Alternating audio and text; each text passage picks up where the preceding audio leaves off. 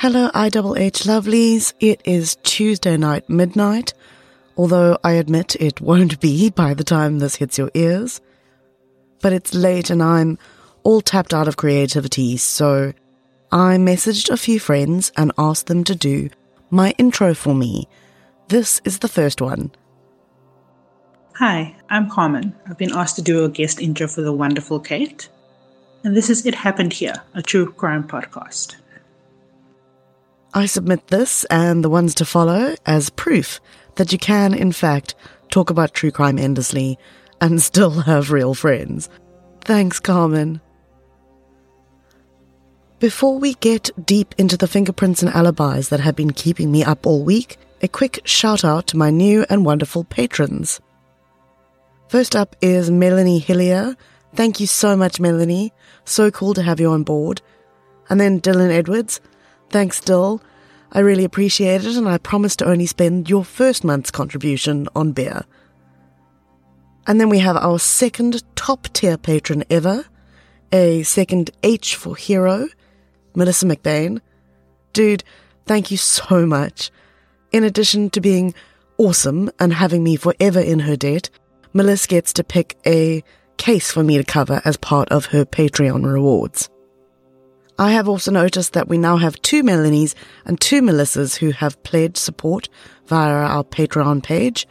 Clearly undeniable proof of the excellent Mels the world over. Today we are travelling back to the historic student town of Stellenbosch. Stellies, as it's often called, is a place with a complicated history and legacy. But for today at least we're skipping right over that and finding ourselves in a rather innocuous and unassuming corner of it. A small development of flats called Shiraz. Remember, this is wine country, hence the name. Painted in a colour that can only be described as greige, with white trim, Shiraz gives the overriding impression of neatness and functionality rather than design flair. Inside the flats are just as simple, with open-plan kitchen lounges, white cupboards, and mottled beigey cream tiles.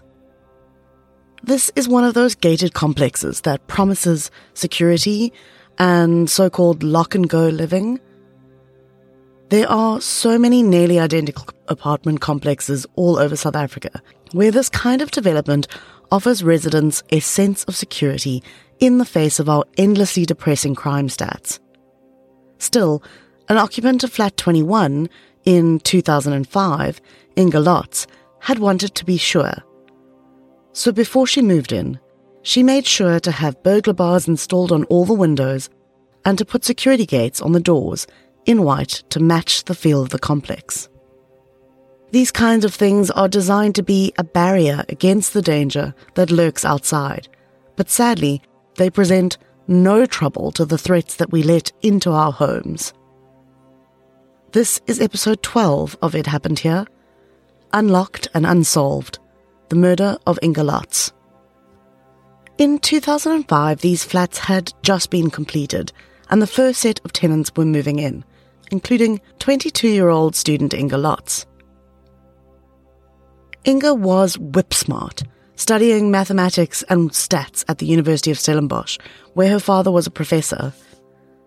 She was gorgeous and well-liked, a talented singer with a circle of close friends and a strong relationship with her parents. She was also quite a serious and dedicated student who liked to stick to a schedule for her academic work. So when she wasn't answering her phone on the night of 16 March, her mum, Juanita, assumed that she was head down in a book. Inge's boyfriend, Fred van der Favre, however, was not as convinced. He'd been trying to reach Inge for a few hours, first texting and then calling.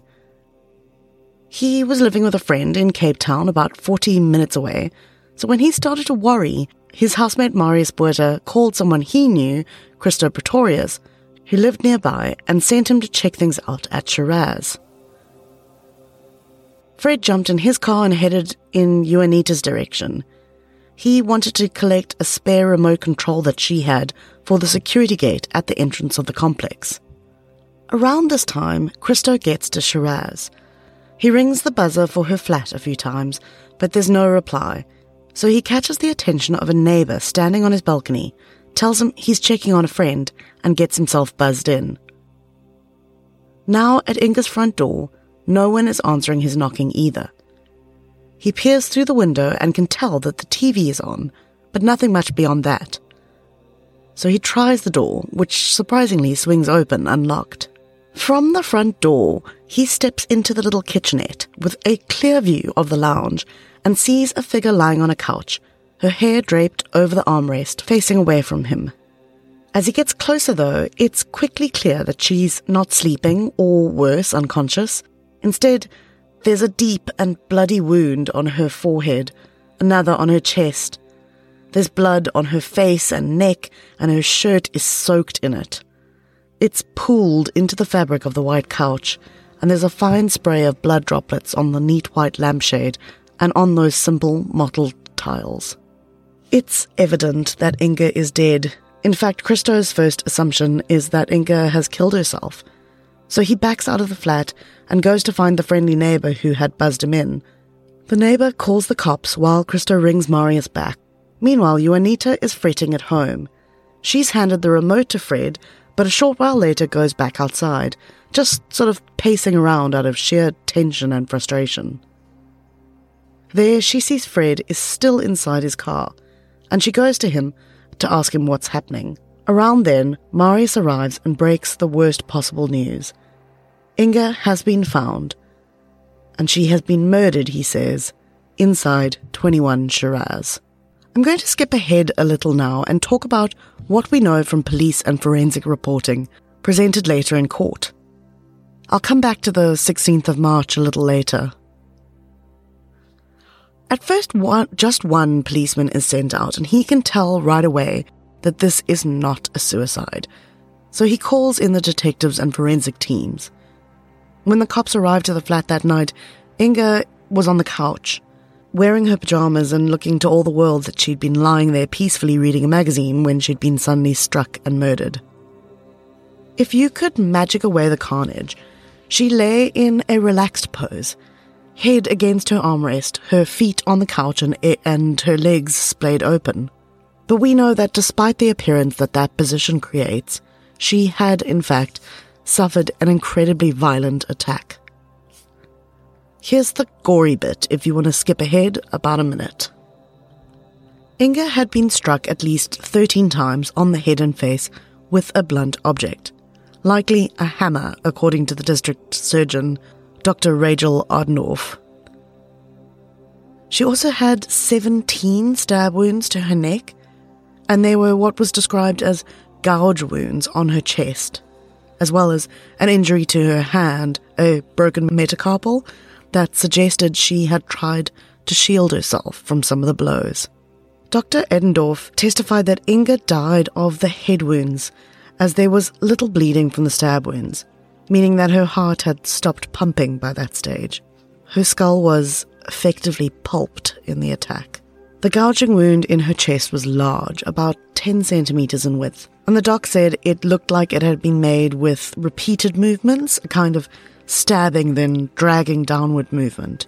There were 2 severed ribs, and her lungs had been pierced by the stabbing implement. Finally, the doc also said that Inge had a broken nose, saying she looked like she'd been hit with a fist. This is pretty ghastly, I'm sorry, but I wanted to include these details because it is evidence of a frenzied, overkill type attack, which spooky bitches the world over know is often, albeit not exclusively, associated with a personal attack, not typically associated with a robbery gone wrong type situation. Stabbing post-mortem, for example, is not a pragmatic step, but usually violence motivated by a kind of directed rage. The surgeon paints a picture of a sustained attack, but as I said, this is quite incongruous to the scene at the flat itself, which is neat, especially this one detail that I struggle to make sense of. The magazine I mentioned before was open, positioned on her feet, which were up on the couch cushions. I've added a sketch of the position she was found in to the IHH Instagram page. I got this from a website called truthforinga.com, which I will talk about in some more detail later. The link is in the show notes along with all the other sources. There was a drop of blood on the magazine, which indicates that it had been open at the time of the attack. But despite the thrashing and the repeated blows to her chest, as well as the fact that she had tried to protect herself, at least in the beginning, the mag was still perched in place on her feet. I don't know exactly what that tells us, but it is a detail that feels significant to me and to others who have told this story. One of those people is Anthony Altbecker. His book Fruit of a Poison Tree was one of my key sources for this episode. Right in the beginning of the book, he writes about the problem of the magazine, as it stands for investigators and forensic analysts like Superintendent Johannes Koch. It's a great summary of all the things we know and can't know about the magazine, so I'm just going to read it. He writes, quote, Koch could not be completely certain about whether the magazine lying across Inge's feet was in that precise position at the time of the murder. There was a small drop of blood on one of the pages that was probably projected from one of her wounds by the force of the blow, and there were no marks beneath the magazine. Those findings made it quite possible that the magazine was on Inge's feet when she was killed and caused the bloodless shadow beneath it. By the same token, however, there were similar spots of blood on the coffee table, so the magazine could have been moved there after the murder. End quote. Anthony's book is on Amazon, by the way, so if you want to read more, it's easy enough to find. A few of the other things we know about the state of the crime scene include the detail that her phone and keys and all other valuables were left untouched in the flat. There was blood evidence found in the bathroom basin and on towels in the bathroom, suggesting that the killer had made at least some effort to clean themselves up before leaving the flat. We also know that several fingerprints were lifted from various sources, but surprisingly few considering that this was a home. In the end, there are 11 prints collected and sent for analysis. Inside the bathroom, as I said, there is a discarded towel with watery blood marks, and with the use of some technology, the police are also able to isolate a shoe print. So the cops have their forensics, and now they start to look for what might fit, including the process of creating a timeline for the day and the days leading up to her murder, as well as starting to plot out the relationships in her life. There was zero evidence of a break-in or robbery, so almost immediately the cops felt they were looking for someone who knew Inge, and their investigation would soon narrow down dramatically, looking at Fred for this horrible attack. Here's what we know. Inge is the only child and has a great relationship with her folks. She lives just 30 minutes away from the home, so she often spent weekends chilling at the house with the family dog and her parents. The weekend before her death had followed this pattern. She went home on the Friday and spent some quality time with her mom before Fred joined them for a night. Fred and Inge had been friends for about a year and dating for several months. Her folks liked him, and he often stayed over at their house, but in a spare room, as Inge, her parents, and Fred were all devout Christians. It was a typical weekend, but looking back, Juanita describes a few moments that have perhaps taken on greater significance with hindsight. For example, when Inge was swimming on Friday afternoon, Juanita noticed a few bruises on her arm and asked her about them. She just shrugged them off. When Fred was there and Inge started packing for the week ahead, her mom suggested she pack a little sundress because the weather was going to be so hot that week. Fred made a comment that just didn't sit well with Juanita. He told Inge, "You had better only wear that dress around me." It's pretty evident in this retelling that Juanita had early misgivings about the state of her daughter's relationship at that point.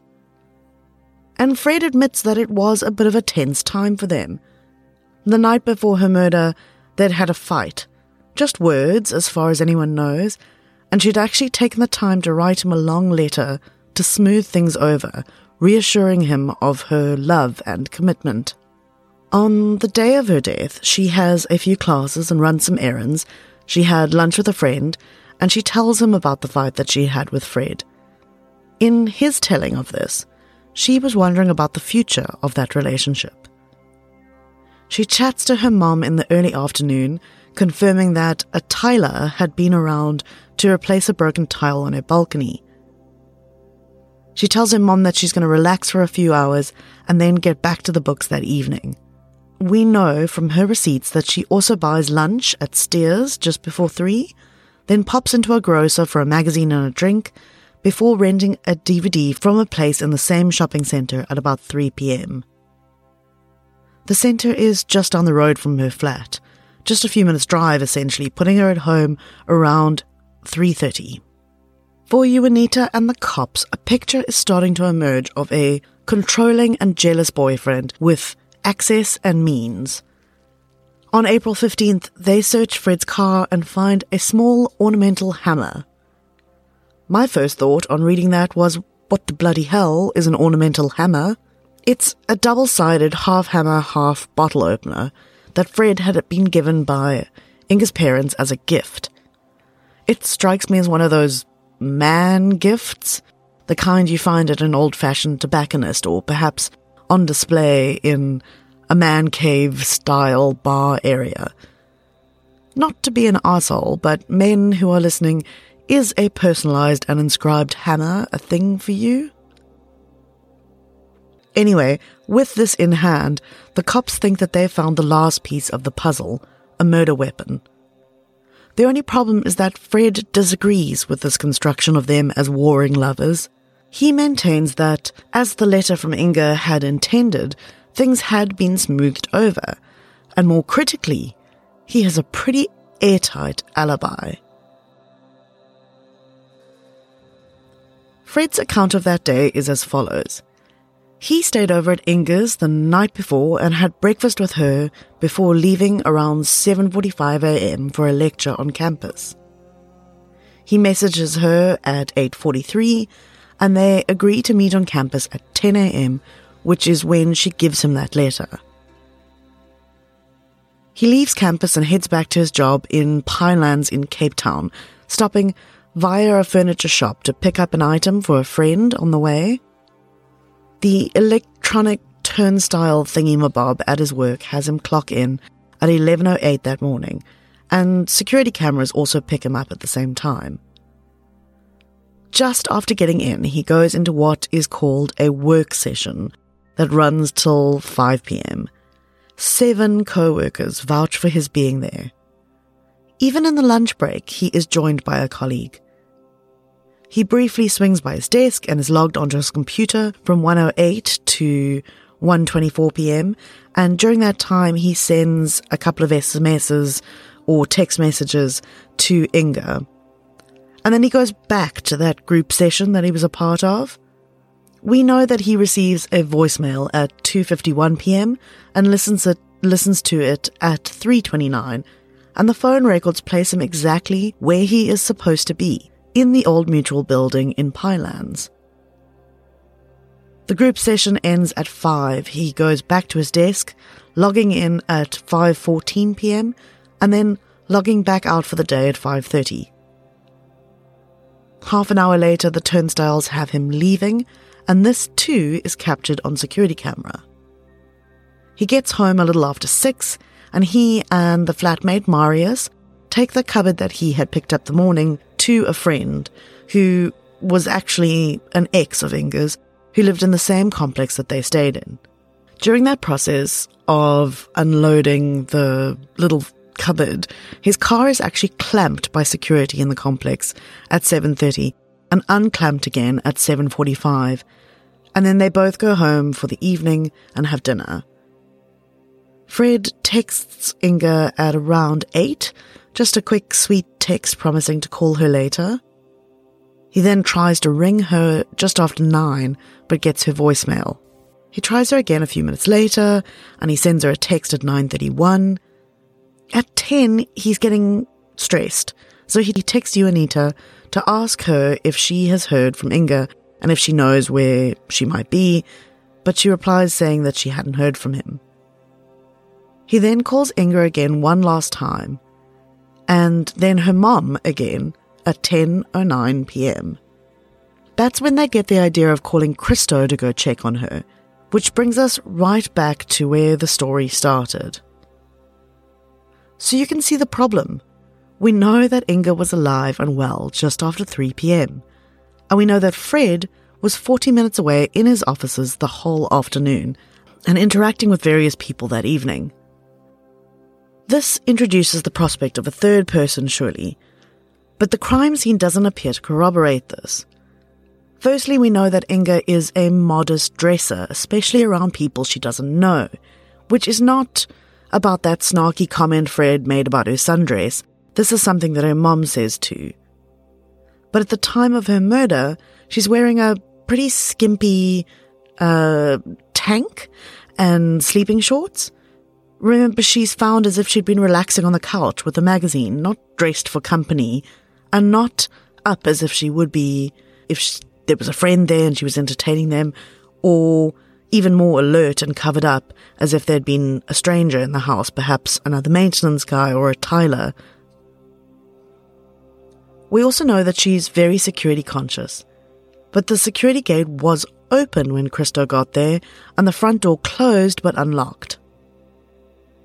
Finally, a reminder that her keys and cell phone were on the kitchen counter right near the front door, her computer left behind, as well as her bag and wallet.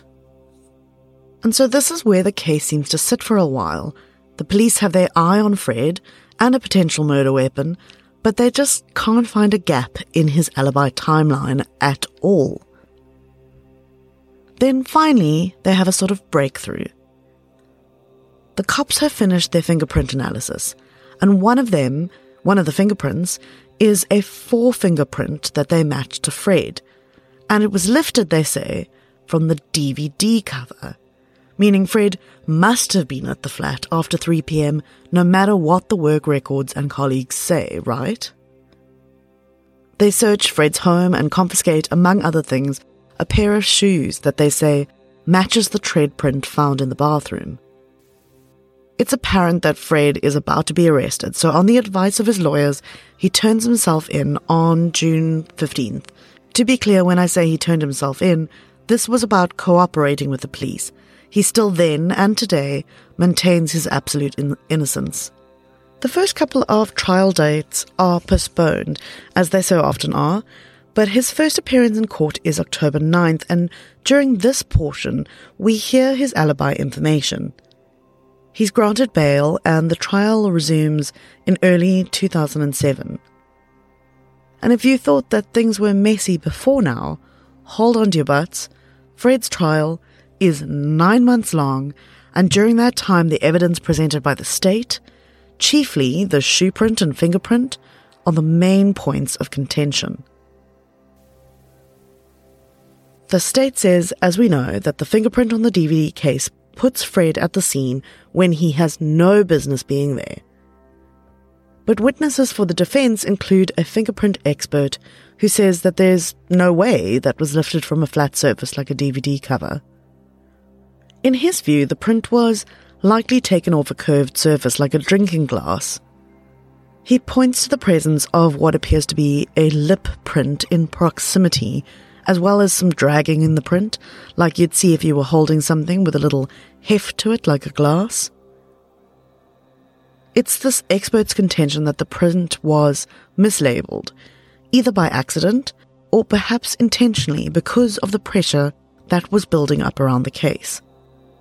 And the cover in question was, get this, returned to the DVD store after the print's lifted, meaning it couldn't be retested in any way. In one of the most shocking moments of the trial, the state's fingerprint guy actually admits that there had been a recent scandal that had seen a bunch of investigators fired for fabricating exactly this kind of evidence in order to keep their own case closing numbers high. He doesn't suggest that that's the case here at all, but you can hear the astonishment in the judge's reply. He actually stops them and asks the witness to repeat, yes, fabrication. The bloody shoe print gets a beating in court too, with defense witnesses claiming that not only is it not a match to the high-tech tacky or sneaker the cops took from Fred, but that it isn't even a shoe print. His experts also take issue with the ornamental hammer as a weapon, claiming that the wounds don't match. And even if that's too open to interpretation for you, the fact that Inge's DNA is not found on the hammer should give you pause. But it's not all wins for defense. Through the trial, Fred comes off more and more like an angry and controlling boyfriend. For starters, there's the letter, which Fred chose to misrepresent to Inge's parents when they asked about it. Instead of showing them the actual letter, he handed over a little happy love note, probably written at an earlier time. His behaviour immediately following her death is also questionable. He moved into her bedroom in her parents' house for a few days leading up to the funeral, and Juanita says he repeatedly told her that everything would be okay and that he would be their kid now. There's actually a lot of extra detail that I'm choosing to leave out here. I understand that the defense in a trial has a job to do, and as part of that they may choose to suggest alternative suspects and motives. I get it. But some of the stuff they present to court is so wildly speculative and inflammatory, so quickly disputed, that it's not worth mentioning in my opinion. One small thread that is worth sort of talking about a little bit is the idea that the police did briefly look into potential guilt of other people, including someone who confessed to the murder. This person was a drug dealer and says that he and some friends were doing a deal in the Shiraz complex, but that it went wrong, and depending on which version of his you believe, either he or his friends killed Inge. The problem with this guy is that he's wrong about virtually every detail he offers the cops. There's no evidence whatsoever that Inge used drugs of any kind at any time, and he gets the date and the location of the flat wrong in his account. Even his description of how Inge died doesn't match. He talks about seeing blood running down her arms, but there was no blood on her arms. And finally, he wasn't even able to pick Inge out of a photo lineup. Despite that, it is tempting to believe that a strung-out dealer and user could be wrong about all of that and still have done it. But then I would point you back to Inge in her pajamas, relaxing in her flat and reading a magazine, and the valuables in grabbing distance of the front door. Ultimately, the judge concludes that the state has failed to prove its case beyond a reasonable doubt, and Fred van der Favre is acquitted of the murder of Inge Lotz on the 29th of November 2007. The judge lays the blame squarely with the police and faulty forensic methodology. There are two short legal postscripts to mention. Firstly, her parents, still convinced of Fred's guilt, bring a civil case against him, but in the end drop the case. And Fred sues the police for malicious prosecution. He wins this, but it is overturned on appeal. Fred's kept his head down ever since. He works as an actuary, and he's married. No one else has ever been seriously implicated in this case, and there are still many, many people in the country who believe that Fred got away with murder. Two guys who are typically described in media as amateur sleuths have published 2 books and that website, Truth for Inge, on this case, using their own examination of the evidence and that of various academics and experts. They are firmly on team the boyfriend did it. And still over a decade later, they participate in discussions about the case online. There's a Reddit thread on this case from 4 years ago, and one of the brothers, CJ Mollett, wrote in reply to the initial post, quote, "To be very clear, there is no evidence of any kind whatsoever that the fingerprint that incriminated Fred came from a drinking glass. In fact, independent analysis by 2 university professors found that the print came from a flat surface. The fingerprint came from the DVD cover, which put Fred at the scene of the crime at the time of the crime. In our book, we thoroughly debunk the possibility that the crime was committed by a drug dealer. The Wolverines are not relevant too. The alibi is worth noting. Key alibi witnesses got the date wrong. Their statements were taken by private detectives working for Fred's father 2 months after the murder. Fred was basically forced to testify because the court didn't think much of the alibi witnesses.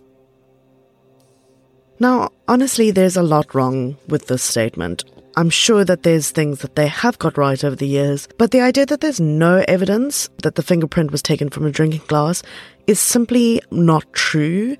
There are multiple experts on both sides who have testified repeatedly, both in court and in private contributions and in the media, that it came from a flat surface and that it came from something curved like a glass. Clearly, there's no consensus. And the idea that Fred was basically forced to testify, that's C.J. Mollett's words, because the court didn't think much of the alibi witnesses, is again conjecture. It doesn't prove what Mollett seems to be implying it proves.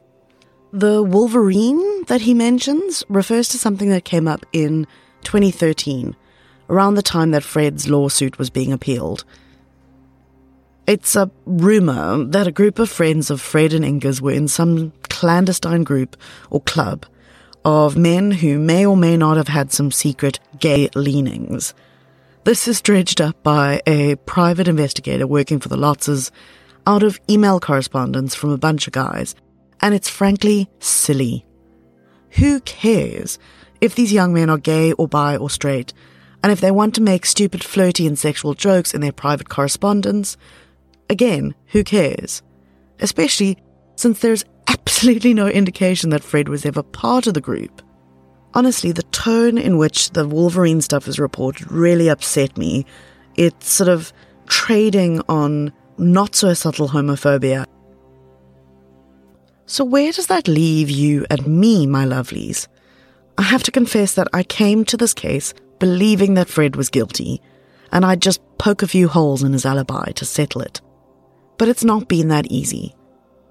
Critics like the Mollett brothers like to point out this point that the witnesses at work were investigated 2 months after the fact, but it's not like they would be accessing that memory path for the first time 2 months down the line.